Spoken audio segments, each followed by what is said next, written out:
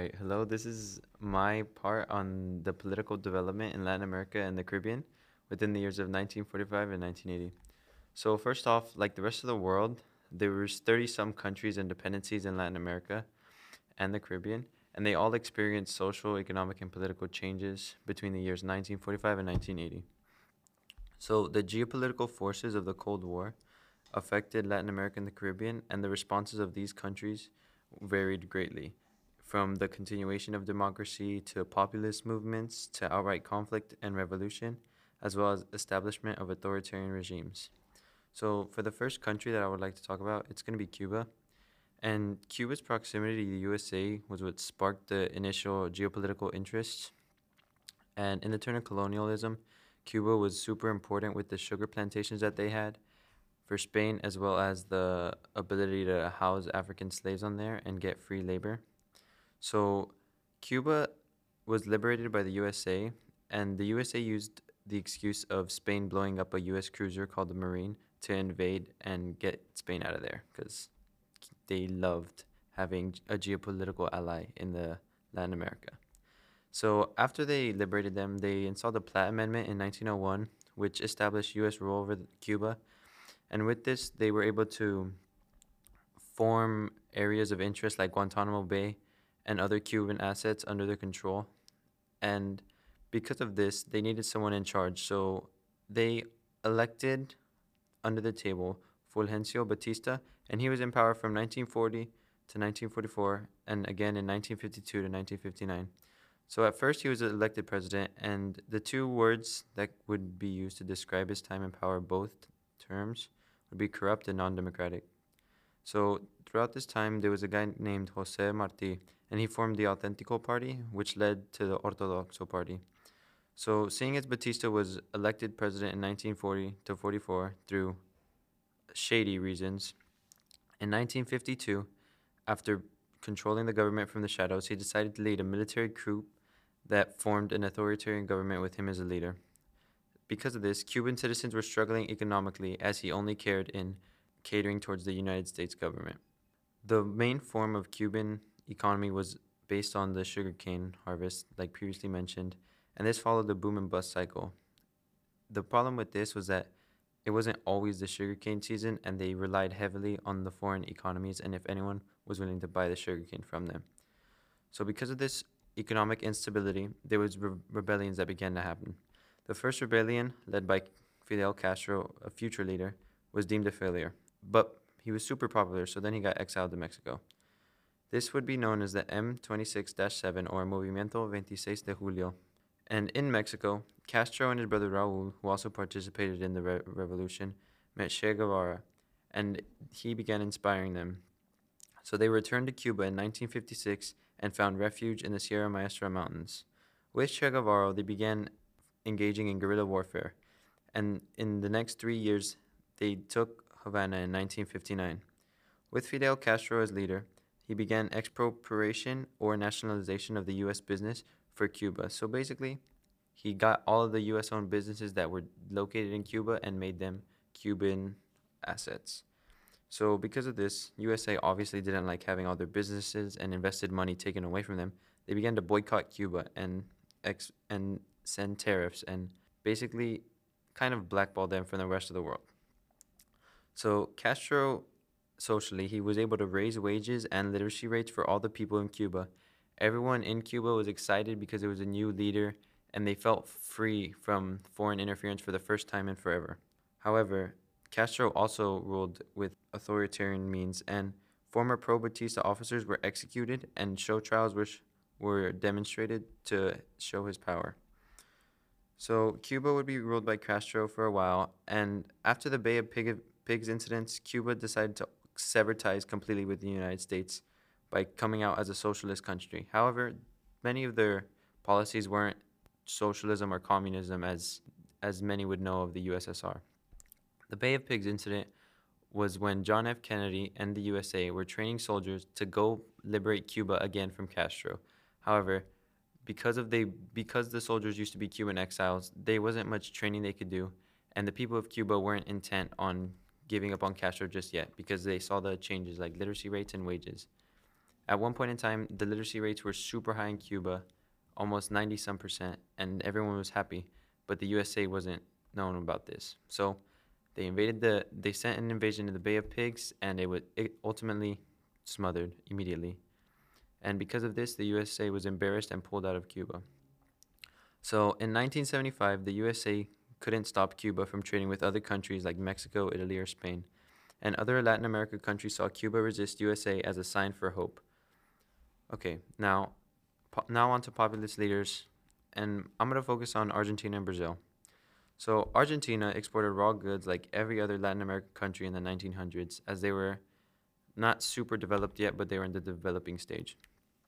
And around this time, the Depression happened, and unionism began blowing up within all the workers in order to avoid a catastrophe like the Great Depression again.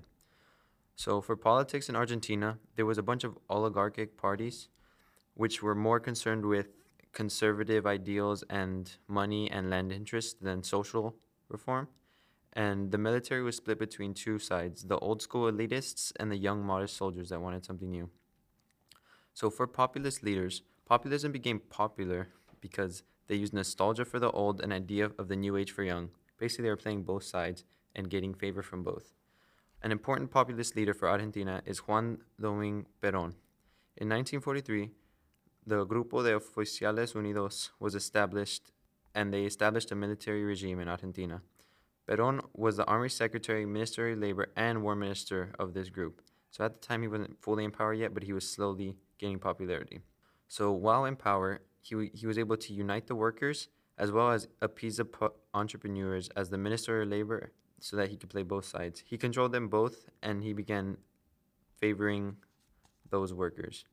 And in 1945, he was elected the vice president and began siding more with the labor unions because there was a high percentage of the population that was the working and middle class. These people were called peronistas. They were people that supported him. However, in October of 1945, he was imprisoned and all of his supporters were angry. He was then immediately released and he began to form his own party called the Labor Party, and he won presidential election. He was in power from 1946 to 1955. However, he left Argentina for 17 years due to exile, which I'll get into later, and he was re-elected again in 1972. So for his ideology, Perón represented the common people, and he used impassioned radio speeches and balcony speeches that were common with most authoritarian leaders. Along this, he used authoritarian means to help the common people, and he used ultra-nationalistic views to gather their support and connect with them. And this worked because Argentinians resented foreign investment. So whenever he began talking about nationalism, they agreed with him immediately. And he also appeared middle class from the outside to connect more with his supporters. Even more, his wife sided with the descamisados, or shirtless ones, and she helped the poor and built schools and hospitals because she herself grew up poor. In 1952, Argentine workers were some of the highest regarded and had the best conditions in Latin America. And this says a lot because in 1930s they were an agricultural economy and they were able to quickly shift over to an industrial economy in the 1960s. So that's 30 years they were able to turn their whole economy around. So as for the USA, because you know the USA always wants to meddle with the Latin American, Caribbean, they backed opposition called the Radical Party because the Radical Party would let them invest in what they wanted. But by 1947, Argentina gained economic independence, which was rare in Latin America, by paying $600 million to the USA and $45 million to France. So back to Perón. He was exiled in 1955, and this was because his followers were almost becoming a cult personality. With this, he needed to lean more towards authoritarian views and began becoming more violent.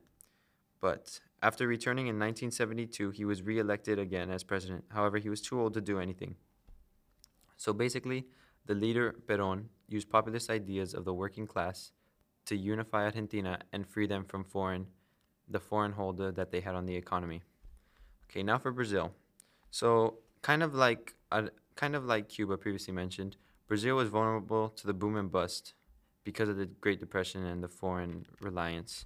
However, for them, it wasn't sugarcane, it was coffee beans, and coffee exports. So for their populist leader, his name is Gutelio Vargas, and he came from Partido Republicano Rio Grandense Party. And this party hated political elites, like coffee growers and exporters, because they felt like they were taking all of the credit for all the hard farm workers' work and monopolizing the money. And he was elected finance minister in 1926. Some 4 years later, there was a military coup in 1930 where he was able to rise to power using his charisma and his strong leadership. So, rising to power here, he was not the president of Brazil, but he was the leader of this group. And he was able to centralize power, making everyone report to him. And if a state didn't report to him or follow his rule, he would send the federal troops, like in the case of Sao Paulo. So what happened was he was able to neutralize military groups, and he was finally elected president in 1934 via dubious and corrupt reasons.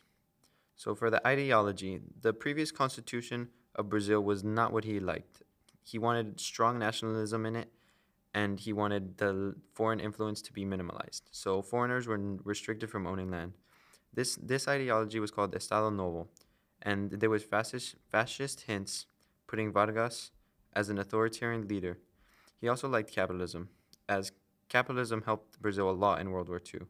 They were able to buy and sell different war armaments and ammunition from both Allies and Axis powers.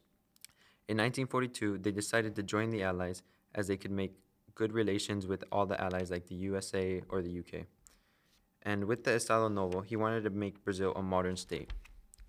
So for social policies, he was able to garner popular support from middle class workers via minimum wage, raising the minimum wage, altering weekly rests and 8-hour workdays, as well as work security after 10 years of working. This part where the social net of strengthening any working and middle class, basically what boosted him in popularity. He was able to tell the people that workers with him as leader would be protected. So Vargas was even called father of the poor by the media, and he used, like every other example so far, nationalism to strengthen their bonds. And he showed off Brazilian greatness via expensive and extravagant architecture. However, Brazil, for the majority of the country, remained underdeveloped, and inflation hurt the country even more. So for the economy, their plan was to industrialize in the 1930s, and they put tariffs on exports of goods and centralized taxes so it wouldn't be state by state led, and instead it'd be a complete centralized government.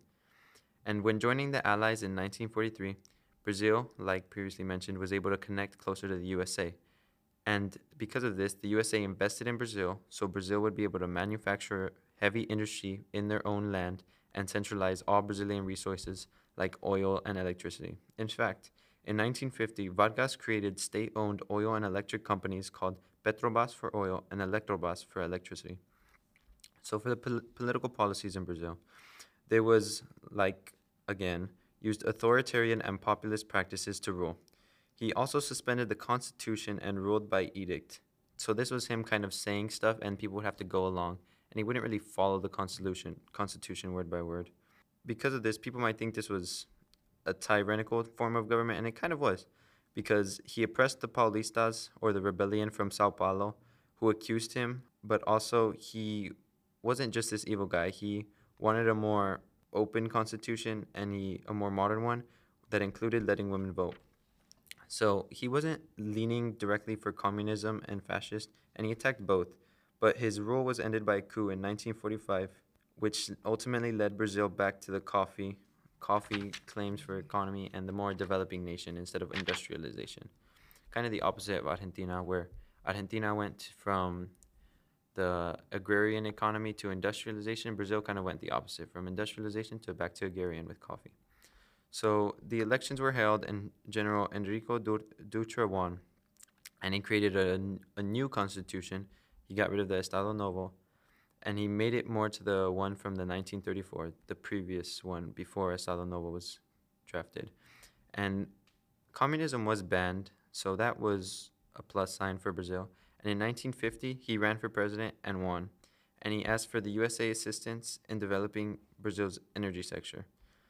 So the problem with bringing Brazil back to this economy was that Vargas was doing so much for Brazil's economy in terms of industrializing and making it more modern, like the energy sector and helping the USA. However, once the coup happened, the economy was in shambles, and Vargas ended up committing suicide because he didn't know how to handle it. So, for the treatment of opposition, Vargas punished communists and used World War II as an excuse to apprehend German entrepreneurs. And in the 1950s, there was dissatisfaction in the government because they were censoring the press. Like previously mentioned, he began going off of his word instead of enabling the rights of the citizens. And there was also a failed assassination of a journalist, which caused uproar in the military, as the rights of the citizens were just being trampled on. So, for democracy in crisis in Latin America, I'm going to be focusing on the years 1945 and 1980 and economic reasons. So, there was a post war period called the Import Substitution Industrialization, or the ISI. And what this was, it's a period of post war economy that brought improvements in employment and wages and transferred the technology from the developed countries into the Latin America areas. So governments supported capitalism, and this worked because Latin America wasn't relying so much on developed countries for their product. They were able to manufacture and sell their own goods almost. But in the 1960s through 1980s, there was a breakdown in this post-war economy, and this created economic distress. And this was ultimately because there was too many people that didn't believe in it, and it was unable to fully strengthen, and people just didn't really give it a chance. And populist leaders like Vargas and Perón used a strong, large population of working and middle classes, which caused the downfall of elected leaders. And politics became polarized due to the Cold War, and left and right ideologies began becoming more and more extreme. Also, this didn't help because the USA was constantly trying to help prevent communism, and there was some Soviet influence trying to spread communism. So, the rise of a military dictatorship. I'm going to be looking at Chile for this one. So, in Chile, before this, there was three political parties that all fought for power. It was compromised of the right, capitalist that had capitalistic values and Western values, the left that valued socialism and communism, and a more central party that was called the Christian Democratic Party, or PCD for short. So, in the 1964, the PCD won the presidential election, and the man that won was Mr. Frey, who became the president. However, the other two parties weren't satisfied with this, and the extremes of the left and right continued to grow. The biggest parties was for the left, the Revolutionary Leftist Movement, and for the right, the National Party. So Frey, the president and a PCD member, lowered the voting age to 18 in order to promote voting among younger citizens. And the Chilenization was promoted by him that saw Chile slowly purchase 51% of shares in U.S.-owned copper companies in order to get Chile to own the businesses that they had on their land. And he also refined loans from World Bank and Inter-American Development Bank because Chile needed money, and that was a way to get it. But in the end, PCP failed on promises that they were delivering. And in 1970, Salvador Allende became president, despite the USA pressure of not wanting him. So financial chaos was happening throughout Chile, and citizens were unsure how a leftist country would handle the economy, seeing as Allende was from the left. And in the years 1970 through 1973, there was a deep divide between the six major leftist parties that were in power in Chile. And Allende continued agrarian reform from Frey that he was pushing, and he also nationalized business like banks and other forms of economy. Allende reached out to Soviet blockade in Cuba in order to strengthen ties, and this was during the tense period of the Cold War. So Allende's socialist government in Chile became a focus for the bipolar conflict of capitalism versus communism at the time with the Cold War, and the US blockade of Chile intensified and inflation soared. Because of this, extreme left and right groups formed shock groups, which are basically made up of volunteers in order to fight for them, and they fought in the streets between each other. And everyone in Chile felt the country splitting in two. Even education became polarized because there was a decree passed by Allende called Escuela Nueva, Escuela Nacional Unitada, which was criticized by the right and the central, the PDC and the National Party. And they argued that Allende overstepped his powers as president when drafting this decree. And in August of 1973, Allende resigned, giving power to Augusto Pinochet, fearing civil war or revolution because both sides threatened if he didn't resign or leave. So at the time, women weren't known to be super loudly in the world of politics. However, Chilean women loudly protested to the difficult living conditions as they couldn't support their family. A majority of them were housewives, so they needed to do something. On 11th of September 1973, Pinochet staged an official coup, ending the government of Allende, who shot himself as his palace was burned and bombed. The military, after taking control, suspended the rights of citizens and press, causing all political parties to be prohibited and elections suspended indefinitely. Pinochet basically ruled with the military as his iron fist. So for economic and social policies, the censorship and curfews were normal under Pinochet, and the military government was put into place, and they were trying to get rid of all leftist values from public offices, universities, and the judiciary, purging anyone who stood in their way. Pinochet wanted to return to a mixed socialist capitalist economy, and he turned towards a neoliberal free market with the help of some U of Chicago graduates that were Chilean. And what he was able to do was that they privatized state-owned companies and inserted Chile into the global markets. They enacted economic reforms protecting and promoting Chile's entrepreneurial sector. They did this by promoting tourism because Chile, despite all the social conflict and all the nasty stuff that was going on there, it was a pretty place with beautiful beaches. And like previously mentioned, 2/3 of women were housewives in Chile. So Pinochet's wife decided to come up with a social program called Mother Centers, which would basically give out 70,000 some sewing machines in order to promote the housewife ideologies where they could take care of the family at home. The problem with this was that there wasn't any legal repercussions of trying to save the economy. There was like band-aids over band-aids trying to slowly fix it. There wasn't a permanent fix for all the economic instability.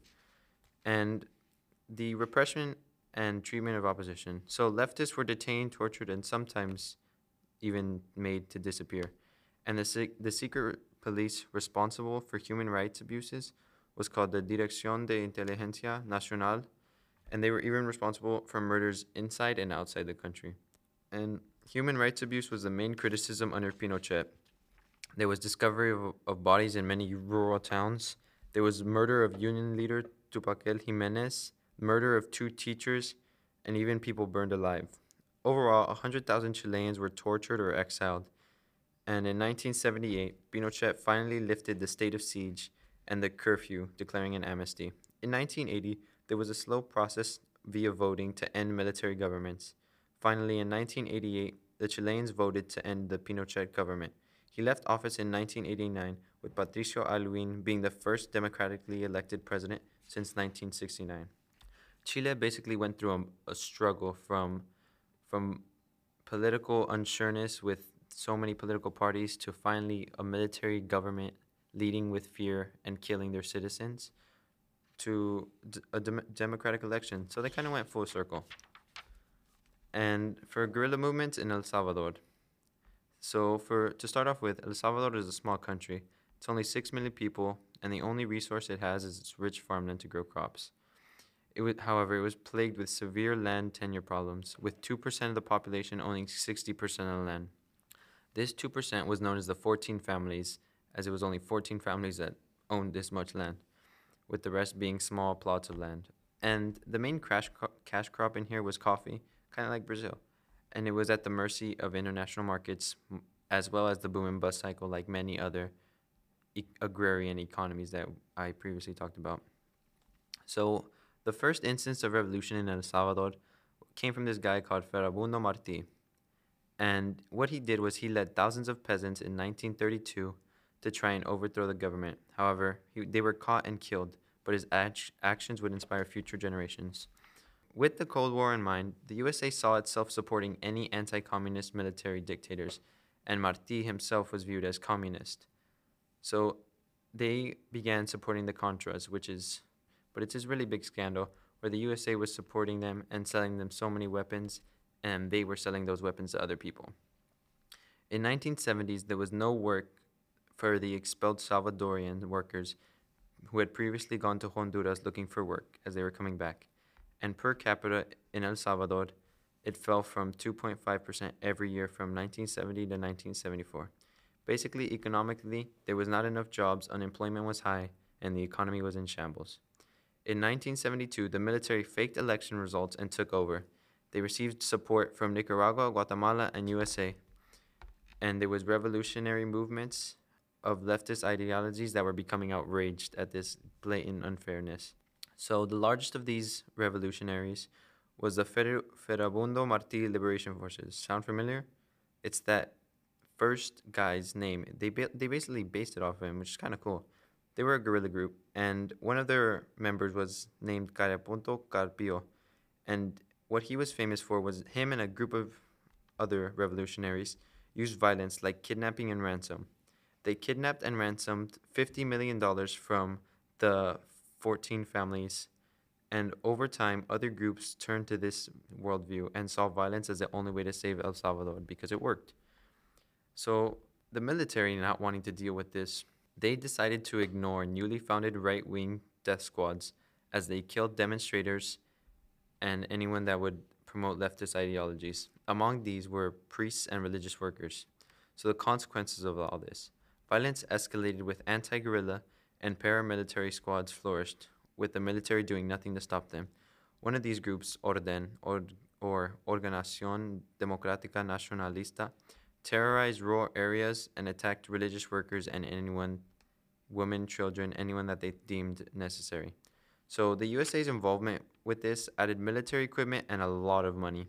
In 1974 to 1976, aircraft, counterinsurgents, and training was all provided by the USA in order to fight communism and suppress the revolution. However, after 1976, the US had stopped military aid with the corruption scandal previously mentioned, where they were reselling the guns and stuff they got from the USA.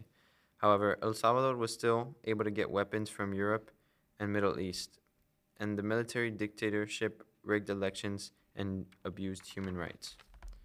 So what happened was by 1984, USA was spending $196 million and they were sending it to the Salvadoran military in order to put down the revolution. And they were basically putting so much money in, and everyone saw what the government was doing with that money, that other countries like France and Mexico disagreed with what they were doing. There was efforts by Mexico, Panama, Venezuela, and Colombia to establish a peace plan that was rejected by President Reagan, as he was so invested in sending so much money that they were too stubborn to just let it go. By the late 1980s, El Salvador was the third largest beneficiary of U.S. aid, being sent $5 billion to destroy the FMLN, or the Favabundo Martí group. So Reagan justified it as protecting democracy and stopping the spread of communism, despite there being no evidence of them receiving foreign aid from the USSR or other socialist countries. By 1990, the FMLN began talks with the UN, and they agreed upon respect for human rights and land reforms that were promised and guaranteed. In 1992, former guerrilla groups turned to political parties, and they finally won their first presidential election in 2010. However, the cost of this instability was 75,000 Salvadorians were killed, and 1 million of them fled the country. Because of this instability, gang violence began setting its roots within the country, and as of now, there is 10% of the 6.3 million population being involved with these gangs, so it is still unstable. For liberation theory in the Caribbean and Latin America. So liberation theory is liberating the poor from their situation. That's the basics of it. First, it started with the evaluation of the inequity and inequality in economic and social conditions in Latin America. The person that started this, his name was Gustavo Gutierrez, and in 1960 he decided to look at the problem of poverty from a widespread perspective, including ideas of Marxism. In 1968, there was a conference in Medellin, Colombia, called the Conference of Latin America Bishops.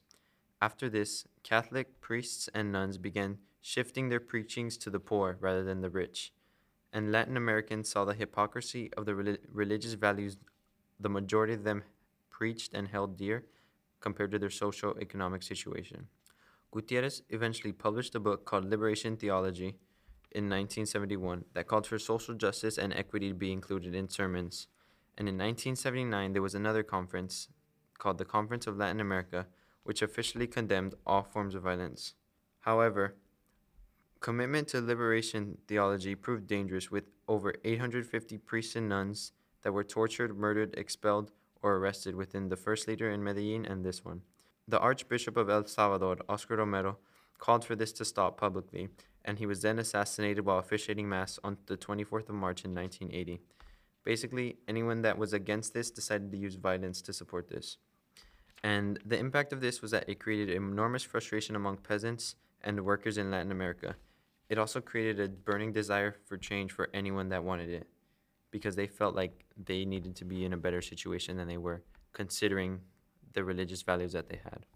So for Nicaragua, in the liberation theory, in the 1970s, there was young priests and priestesses who began spreading it in Nicaragua.